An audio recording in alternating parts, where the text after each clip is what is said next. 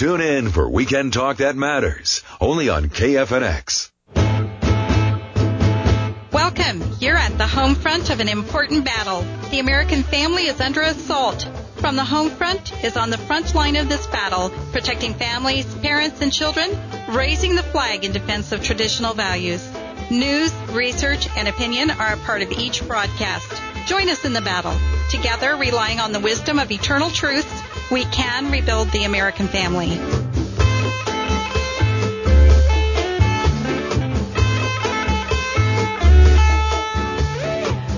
Welcome to the Home Front. You're talking with Jane today, and we have an exciting show for you, a fantastic guest. It's a topic that I think will be of great interest to you. I think it's a topic that many times we think, well, this applies to somebody else out there in the world, and we don't realize sometimes how close at home this can be to all of us.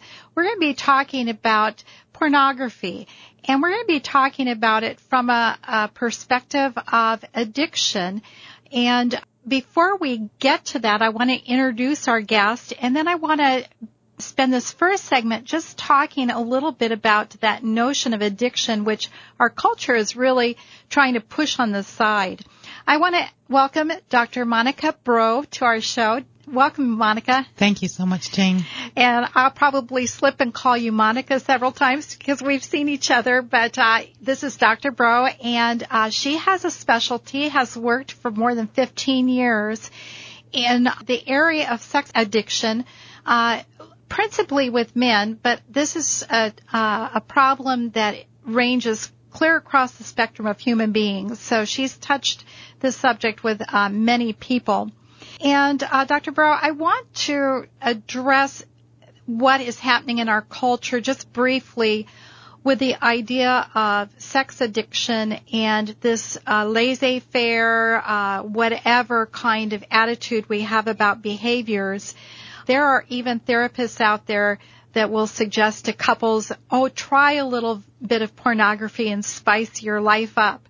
And then we have stories. I was on the internet recently just looking at how this has crept into classrooms with teachers and students. And one of the teachers in one of the cases back east was trying to tell the court, well, it doesn't really matter. You know, the pornography in my life is over in this compartment. And then over in this compartment, I can be a classroom school teacher of young people. Our culture is really encouraging people to say that pornography is just this harmless, victimless activity. Can you address that? What have you seen with the people that you're working with? Why is this a problem that we really need to listen to carefully tonight and really take seriously? Well, I think it's wonderful that at this time in the social media, many men are giving some kind of impromptu talks about how much damage pornography did in their lives and how it altered the way they interacted with men and women and children. Mm-hmm. So that the personal testimonies are coming from men who simply came to a decision for themselves of how it had affected them, recognizing how their sexual appetite had been altered because of pornography and how they weren't happy with themselves and what the fallout was. We have plenty of research and people that do studies that show how pornography physically and chemically alters the brain and affects a person. A very brief vision of pornography, less than half of a second, can be affecting the brain 2 years later. So we do know that biologically there is a change in the brain from pornography. And we also know from the people themselves. My clients are people who decided that this was ruining their lives, and they wanted to know how to regain their masculine confidence, how to regain their impulse control, and how to handle their emotions, which they had noticed such a damage from the pornography use. So that becomes that people are asking for help themselves. They don't have somebody telling them this is bad and wrong. They're speaking up themselves and saying, this is what pornography did to me. Right. Now, I just have a personal experience with a piece of a picture that was on my driveway probably 20 years ago. And I had no idea what it was. I picked it up. It was a picture I would not have chosen to see. And like you say, the vision of that, it was just so disturbing. I couldn't get it out of my mind. And it was very long term. Months later, I was just waiting for this picture just to fade and go to dark so I wouldn't see it anymore. So we're going to be talking in a positive way about this topic. The people that have had experience with pornography, even if it's just a one-time incident, and we're finding kids getting drawn into it. It's so prevalent in our culture. Can you, before we go to a break, which will be coming up in a few minutes, can you give some hope, to listeners so that they know if they hang in with us through this show that it's not just a whining in our handkerchief approach to the problem. We really want to offer some encouragement that this can be managed for getting out of it. Can you give some hope to people that are listening that may have dealt with this issue? Yes, obviously there is hope, because it's been many years that we've known that most of the children are exposed to pornography through the school. There's no way that you can prevent children from seeing pornography, but people have free will, which all of us have had a bad habit that took time to overcome. We regain control of our impulses.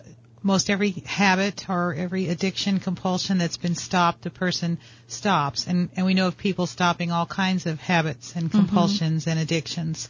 So it's simply a matter of knowing that once a person has decided I've lost control and I'm not comfortable living like this, that we can turn and gain some strategies and techniques to help ourselves to redirect our mind, to prune the brain, as according to the scientific way of saying it. Okay, I like that. Okay, very good. Can you give us an idea of how this is impacting men in our culture? What is leading to this addiction? Obviously there's that temptation or that unexpected view of something that we didn't know was there, and then we get hooked in. How is this impacting men in a specific way? There's a difference in the way that pornography affects men and women.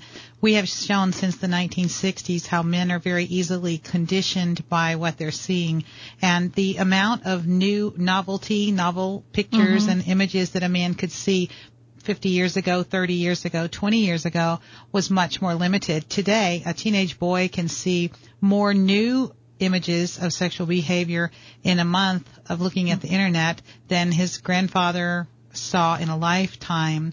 So the way that the male in his sexual arousal is conditioned by what he sees, and it alters his sexual appetite so quickly and so strongly. This is what makes a difference about today. That for the most part, people have known that young boys and men have looked at pornography, but they could never access the amount of novel, new ideas and situations. So today the men are exposed to a lot of things that we don't traditionally think of if we are not somebody familiar with pornography, such as violence or objectifying objects, children, women, men alike. So these men that recognize this wasn't what I thought when I got started, and here's where I am now, and it's not where I want to be. They don't necessarily know that there is a classical conditioning effect in men, and that this exposure is going to affect them differently than their father or their grandfather, simply because of what they were able to access at that time. Now, you mentioned something that I ran across in a book called Pornified, which came out about 10 years ago. And I think it might be a good way to end this segment just to reference young people or even grown men who have maybe stayed away from it all these years, and all of a sudden, there's one picture, and it's like the curiosity takes me back for a second one, and it just feels somewhat harmless at this point. It does escalate, and can you address that part of the addiction, that someone who gets hooked on the very innocent type of pornography, the quantity and the subject matter of pornography does escalate? It's the idea of addiction is that a person starts to develop a tolerance, and they require more of something in order to get the same effect. And that is true regardless of what kind of addiction you're talking about. the sexual arousal pattern was set up for a specific purpose, and sexual arousal is supposed to attach a person. So the very function of attaching to a person to preserve family life, etc., the person becomes attached to fantasy, to their own ideas, to themselves. They become very self-directed, self-centered, narcissistic, and there is just nothing that can compete with fantasy. Right. Nothing satisfies in the real world. Well, we're going to come back to that idea of attachment because we do want to attach to people around us in really positive ways and pick up with that subject about attachment and how pornography interrupts that and convolutes that. You're from the home front here with Jane, KFNX 1100, Independent Talk. We'll be back.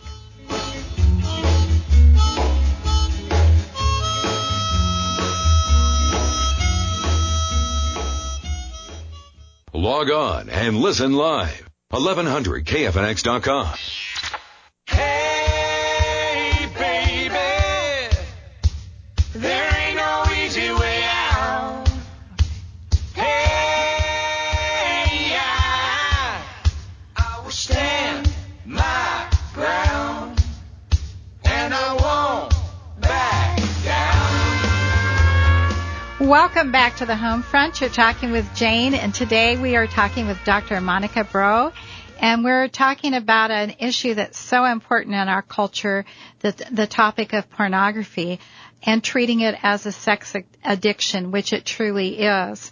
And Dr. Breaux, just before the break, we were talking about how just one little view of pornography, a picture, a video, can lead us down the road to a stronger and stronger problem and addiction. And you were talking about the nature of attachment. So I want to pick up with that again because we are wired to attach with one another through the sexual act. And that can really create the problem of addiction for people. Once the person begins to be sexually aroused, there are neurotransmitters, chemicals in the brain that start this attachment process. And when the attachment is forming to a fantasy, then the problem of being able to emotionally connect to a live, real human being, to be programmed to be have the skill of responding to somebody and waiting for their response. You know, that reciprocal back and forth response is lost. So people that are caught in pornography really get less and less attached, more and more isolated, and men really begin to lose their confidence in themselves as men. When they're very isolated, they no longer are connecting with men and women that they want to connect with, just emotionally connect, just to feel good about themselves, to have confidence in themselves. So one of the techniques is to help them to build social support, to start looking at who in their life could be a mentor for them, who could be a peer that they could reach out to. They tend to, I call it, orphan themselves, become very isolated. So first, there's some emotional pain going on, and all of a sudden a habit of pornography becomes a compulsion to escape the pain, and then that compulsion begins to affect the way the person thinks about themselves, and they may start thinking they're bad and they're unlovable. And these kind of beliefs, this hopelessness about the self, is where the person crosses over the line from compulsion to addiction, where in addiction, not only have you lost the control of what you're doing, you know, you can no longer say what you will do, when you will do it, how long you will do it, but also it's affecting their own self-image and ability to turn their life around and start to have some confidence about themselves and some impulse control. So that's where addiction falls into the series of this changing habit. And so we do know it physically changes the brain, chemically changes the brain, and that affects, but emotionally is really the part that plays the role in moving from compulsion to addiction. Once a person is isolating, separating themselves, not really having any friendships or people that they're vulnerable with or spending time with. So I start with getting men to choose some men to hang out with. We have a men's group, and so they can meet others. And in my men's group, they don't have to disclose anything, talk about their feelings or anything. Nobody has to tell their childhood or their pornography use or anything like that. They're simply being with other men, to build confidence in themselves again, to be affirmed by other men. And in individual therapy, I just ask the person to do that in their private life. You've talked about a couple of really key ideas here, and so I want to maybe pick up on each one of them a little bit here. The idea of shame, you mentioned that, and we did talk a little bit about that the last time you were with us, introducing you to the show, but people may not have heard that discussion. In our culture, we emphasize and have so much of sex available and out there, we forget there is a lot of personal shame, and it's not people putting it on us necessarily as much as sometimes what we put on ourselves, which causes us to hide the behaviors that are creating the problem. That can be pretty traumatic for a relationship like a marriage, I would think. Can you address that cycle of shame, hiding, digging yourself deeper into the problem? Shame is one of our emotions. You know, the primary 7 emotions, the shame and guilt, are supposed to function a particular way. Our shame is to prevent us from being arrogant. It is for humility. People who are completely shameless are very arrogant. You know, they cause other people shame. When you're embarrassed around someone because they just do things that they don't feel any normal, natural shame about, then everyone around them carries that shame and feels it. But a toxic shame, a poisonous shame, is the self-condemnation that I am not good. You know, I have no value, and it's based on an understanding of myself that I earned my value by what I say, think, or do. And this is simply not true that people earn their value. We have inherent value beyond what we've done. And so helping people to go back to the natural, proper shame that is helpful, you know, a natural sexual shame causes a person to be modest and not sexually abuse other people with immodesty. Or you understand what I'm saying? But a toxic shame is very poisonous to the person, damages their self-image, their self-understanding, their ability to change themselves, to do something to turn their life around. They're kind of like caught in, we may say they're depressed or they're anxious. You know, we see some kind of mental disorder from a condemnation of self. That's a toxic shame. Same thing with our guilt. It's supposed to move us. If we have a natural healthy guilt, we will feel it like a smoke alarm briefly, and then it moves us to change our behavior, whereas a poisonous guilt is like a smoke alarm ringing all the time. It's non-functional. It doesn't work, and it's not healthy. So for one of the things I think that in the lock and the grips of shame, sometimes we think, well, I'll just help myself. I'll get out of this myself. The men that come to you, they're coming to kind of break that grip of shame, and I think the first hurdle for people to get over is the idea of somebody else can help me better than I can help myself. Do you find a sense of relief when men are able to open up about the problem and work through it with you? For the most part, the men that I see have been referred by other men who were my clients, and so they explain to them that most of them, it's a half an hour, on the phone. They don't even have to come to the office, where I'm offering impulse control strategies, offering emotional regulation strategies. They're not having to disclose things. Men really do like that. They like something that's brief and focused on the solution. Tell me what to do, that they don't have to tell me anything. I just get started with, this is what you need to start doing right now. For example, writing a note to yourself called a stop letter, that you simply are reprogramming your brain to stop. So you tell yourself to stop, tell yourself what to think about and what to do. All of this is simply to practice distraction, because once someone is caught in a compulsion, a trigger will set them into a pattern, whereas building a new pattern is like building an escape route. It's called pruning the brain and causing a new pathway in the brain to develop. So at least 4 times a day, they read like a fire drill. They read this little note. Stop, think about this, do this. They don't actually do it. Say if you thought stop, think about your children, and take a drink of water, you wouldn't be taking a drink of water 4 times a day. You'd simply be reading the note. It can be something as simple as a text on your phone that has set an alarm. But this is an impulse control through distraction technique. And I will tell them that the first time I speak to them. They don't have to tell me anything about their acting out behavior. That's something that men will tell other men, it's going to be really easy. It'll make it comfortable. You try what you like. Right. And the cost is very, very reasonable. Well, we're going to come back to that technique because I really think if we could slow it down and just give a concrete example, people could feel that it's very doable.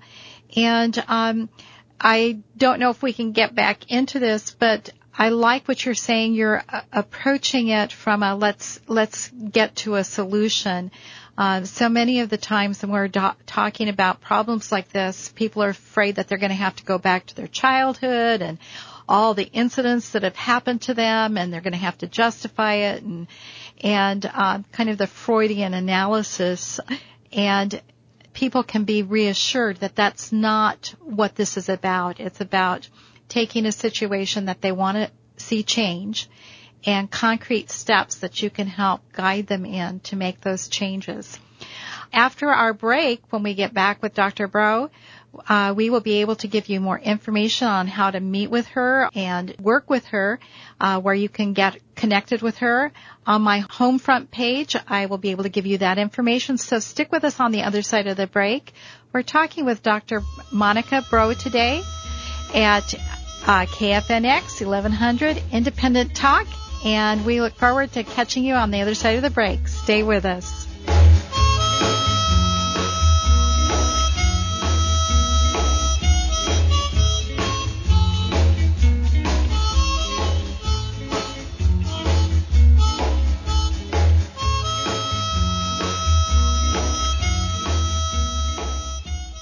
Blaze News, top of the hour, every hour exclusively on KFNX.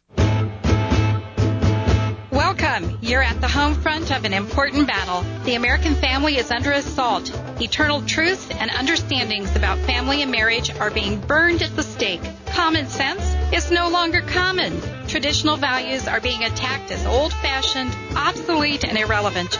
Join us in the battle. Share, learn, and teach, adding your voice to the dialogue. Today at the home front.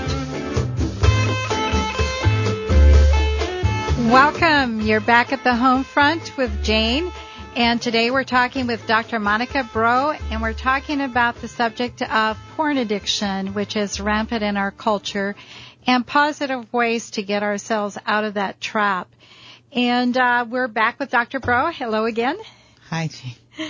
Before the break, you had given us a real quick example of a way to start working on this, that you work with the people who come to you. So if I can just recap for anybody who's joined us, you largely work with men in your practice, and they come to you referred from other men who have worked with you. It's actually mostly word of mouth, men knowing that they're going to get practical help from you and in a very comfortable situation. And you have individual counseling. You also have situations where men can work in groups with other men. And so you can really tailor this to the comfort level of the person who is trying to work on this problem. And before the break, you were talking about one of those methods that you teach men to use, but you said it works for everybody. We were talking a little bit during the break. You said that you would try it with me as a woman, because we can use this for any kind of habit that we're trying to break. I will tell you about a habit I had in high school. Somehow I broke it by accident, but I used to sit and pick the split ends off the ends of my hair. I don't know why. It was one hair at a time, and it just drove people around me crazy. I know that seems mundane, but it was a habit that I had that just was so compulsive. People have biting their nails. I never did that, but I did have some friends do that. So take your technique and kind of walk me through how would I use that to get myself repatterned here, reprogrammed. So first we have to recognize that when you're doing a behavior that you don't want to do, there was some level of comfort that it brought. There was some emotional pain that you were using it. So it was a crutch that was helpful for a time, but now it has created more problems than it's solving for you. So your brain already has what we call a neural pathway. And different things will trigger it, whatever pain, some loneliness, some boredom, whatever pain it was that triggered you to do this behavior. There is a pathway, sort of like a slide. You know, there's something that's the ladder of the slide, and now you're going off into this behavior again. So you'll need to create a new neural pathway in your brain. You will reprogram your brain yourself, and as we call it, pruning the brain, meaning that you're cutting away the old way that you would handle it and starting a new one. So you would simply develop a new program. Okay. And it starts like this with the word stop. Okay. And the main thing is that you're going to give yourself a distraction technique for your mind and your body to move your mind to safety, away from this way. When we do a fire drill, we're practicing moving our bodies to safety in the event of a fire. So this is a fire drill for the mind. You're practicing moving your mind away, distracting. Distraction is the number one way we handle stress and change habits, by distracting.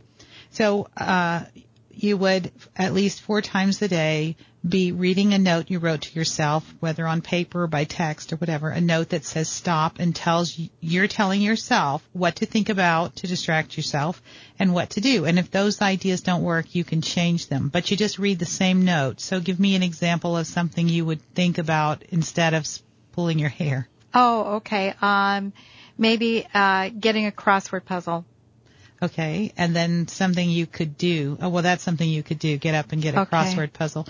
Typically, it needs to be something you could do anywhere at any time. Okay. Such as get a sip of water. Okay. And something very, very simple. Whistle, something you can do instead to distract yourself. And I like gum. Okay. So, if I carried gum around with me. You could chew gum. Chew gum. All right. So then you'd make this note. And so basically your note is stop, think about, I forgot what you said. Oh, okay. Sorry. Oh, the crossword puzzle? Yes, or? think about a crossword puzzle Okay. and get, chew some gum. Whatever it is that you have as your own ideas. Okay. So I add to that a few things. That you would put stop, slow down your breathing. And the reason you slow down your breathing is it will alter your blood pressure, your body temperature, and your blood sugar enough to where this little physical change will assist you. It reduces anxiety to slow down your breathing. And I don't mean take deep breaths. I mean simply slow it down. Okay. And then the next sentence I like for you to conclude is, I rejoice that I have stopped. And I took that from the book, The Easy Way to Stop Smoking, from Alan Carr. He said, until you program your mind to believe that you are rejoicing that you've stopped, you'll continue to glamorize what you were doing before. So you make this note for yourself, Jane, stop, slow down my breathing, I rejoice that I've stopped, think about whatever, and then do, chew the gum, whatever it is that you've decided to do. So 4 times a day you're reading through this note, just reading through this note to build a new program in your brain, a new neural pathway.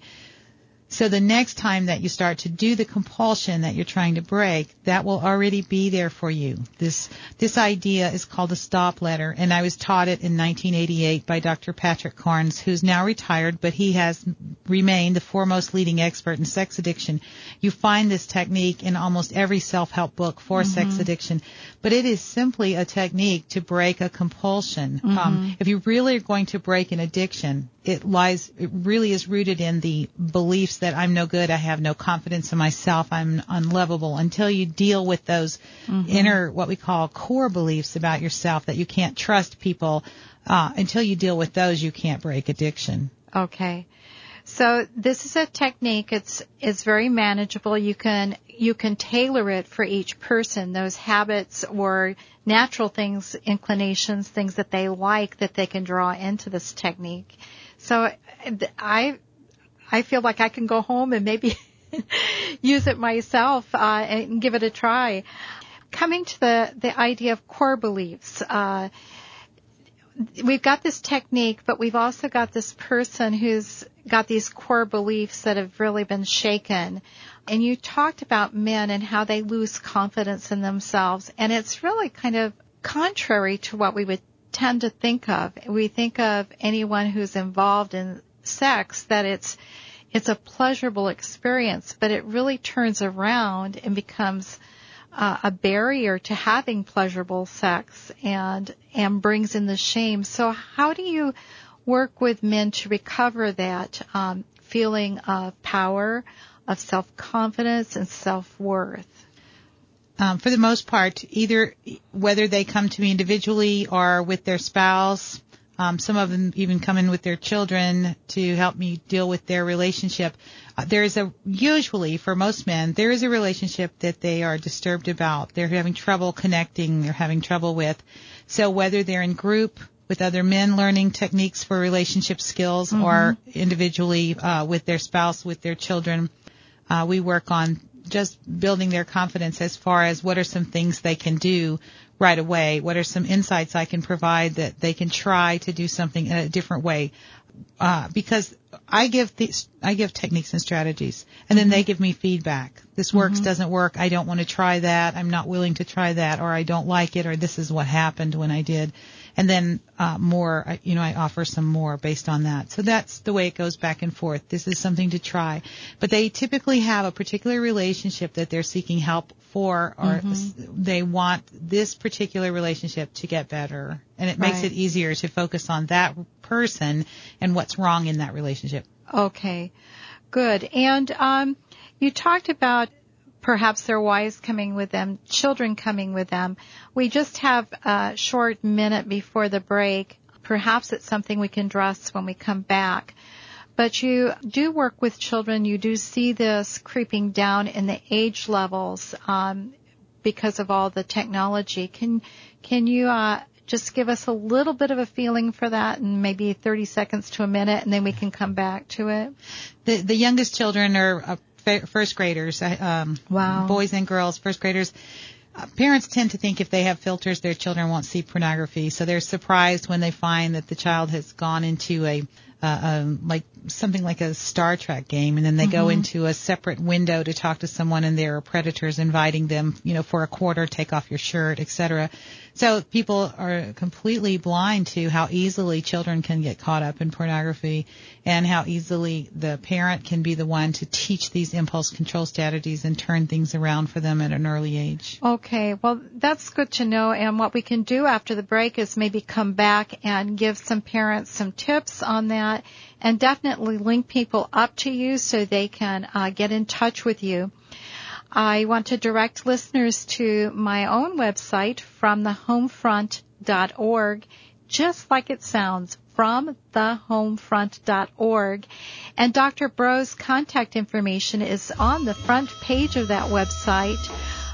We are going to come back and give you a little bit of a taste of the types of ways that she works with people so that you can feel confident there's something that will work for you in the situation that you're in. And join us on the other side of the break. This is Jane from the Home Front, KFNX 1100 Independent Talk. Visit us online at 1100kfnx.com. Hey, baby, there ain't no easy way out.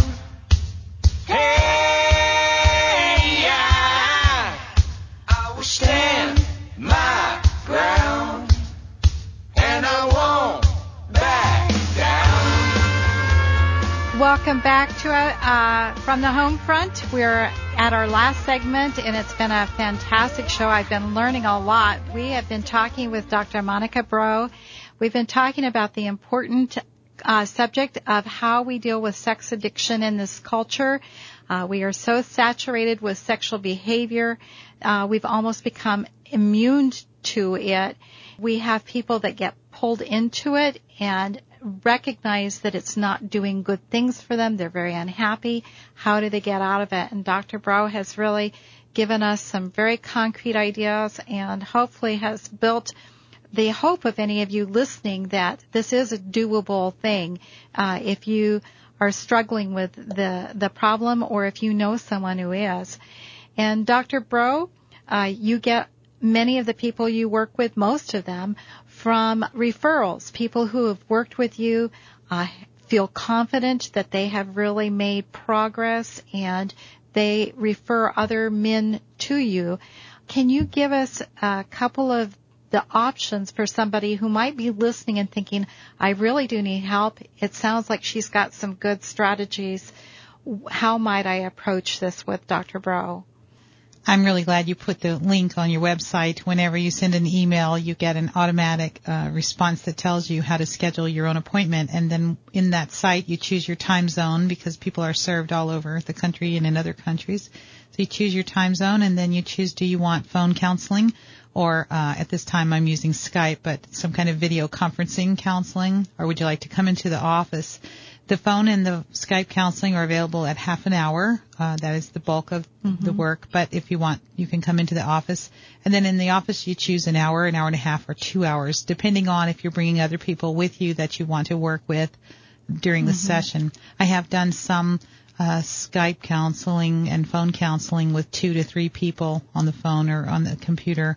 But usually people want to come into the office so that I can get a little bit better feel for the nature of the problem and help you do some specific strategies that will improve the relationship for you. Great. And earlier on in the show, you mentioned that you do form groups. There are some men who are helped by meeting with their peers and getting support in that environment. Can you give us just how many people are in those groups? How often do they meet? I have a program called Holy Men, and that's why the bulk of the, it's an educational program. The men who go through it will tell me, I know somebody that I want to learn this, that I've been talking to him about what I'm learning. So there are 8 to 12 men in the group. It's nothing less than 8 and nothing more than 12. And that way, if some drop out, we still have about 8. They meet weekly for 10 weeks. And during that time, there is absolutely no personal disclosure necessary. If people choose to say something, it's all right. But it's not a place to find out what people were doing in their acting out behavior or who's doing what. It is simply a place to learn things that are helpful to changing your perspective, changing your understanding of how a sexual appetite gets formed, shaped, and changed. So men come to help themselves. They come to help others, their sons, their friends, their neighbors, their brothers. It doesn't matter, and nobody has to disclose why they're there. But they do form relationships with each other, start talking, and bond with each other. I can honestly say that the men have told me at the close of the 10 weeks, they really don't know who had a problem or who doesn't, because that's not the focus. It's really how can we build up masculine confidence? How can we have better impulse control and teach our children and our peers to have better impulse control, and how to recognize emotional regulation? I know that women that look at pornography have a lot of shame, but women tend to automatically talk to other women. They have a little bit more, we are hardwired in our brain to be more into identifying our emotions, discussing our emotions, recognizing them. So for men, when they're raging a lot, they don't really know that they're scared about something or they're trying to protect something. They're not as aware of why they're angry or worried all the time. And so that emotional regulation piece is really helpful to the men also. Very good. And then one thing that we had talked about, and you had mentioned it, I would like to bring it up again in this section, is protecting our children. Can you address, I know it's a huge topic and we can't really guide parents into a great conversation about all the things they can do, but just make them aware that you said filters and things like that are not really adequate protection for children in this environment. We have to recognize that the pornographers have billions of dollars, and they are going to deliberately be working to break through filters.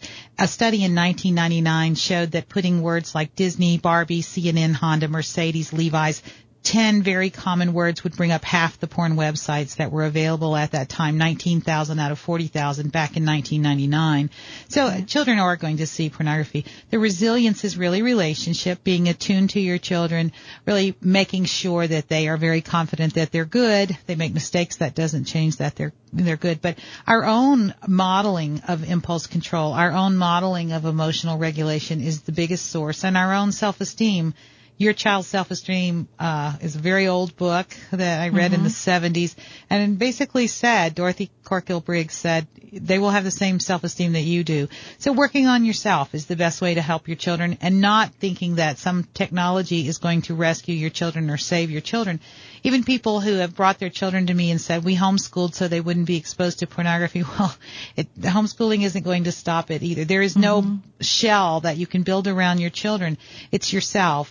You give them yourself with the best that you can be, and that's the best way to protect them, so that anything that happens to them or they're exposed to, their confidence is resilient because they've learned that from you. Okay. And I know that I had mentioned to you about self-help books off the air. Can you give just a quick comment about people who grab a book off the shelf? What things should they be cautious about when they're looking at books and advice that is out there about dealing with pornography? Their antenna goes up and says, this is not good advice. I think the worst book out there is a woman trying to say that a wife can cure her husband of pornography compulsion, and her ideas are very, very wicked and evil, and she believes that it would work because it's repulsive to women. However, as I was explaining before, really it's teaching the man to be respond sexually to this. Our understanding of the brain of men and women is so different that for men, they are very sexually aroused by something that causes them anxiety, whereas women are not. So women will do something deliberately to cause anxiety in the man, thinking that he responds the same way she does, that he is repulsed, etc. The man will find, why am I aroused by something repulsive, and start the self-hatred, which of course is driving him into addiction. So, yeah, there's a lot out there, and there are things that make things worse. Right. But for the most part, it's that I think the most important thing is to see the difference in the male and the female. I start out the classes, the group for the men, showing them the brain of a woman when she's hungry and the brain of a man when he's hungry, and showing them how different they are, that we don't even know what it feels like to be hungry as the opposite sex, much less to be sexually aroused. It's a much stronger difference there. So it really is, if somebody is feeling like this is a problem for someone they know or in their home or in their household, getting in touch with someone like you can be really helpful and help them really address it in concrete and positive ways. I want to direct you again to my website where Dr. Breaux's phone number and email are there. You can get further information on her groups, on her counseling. You can make your appointments online. And the good thing about this is she has such a commitment to helping people that she has her appointments so that you can set them up right online, keeps her fees low so that people can really get into her and address the subject.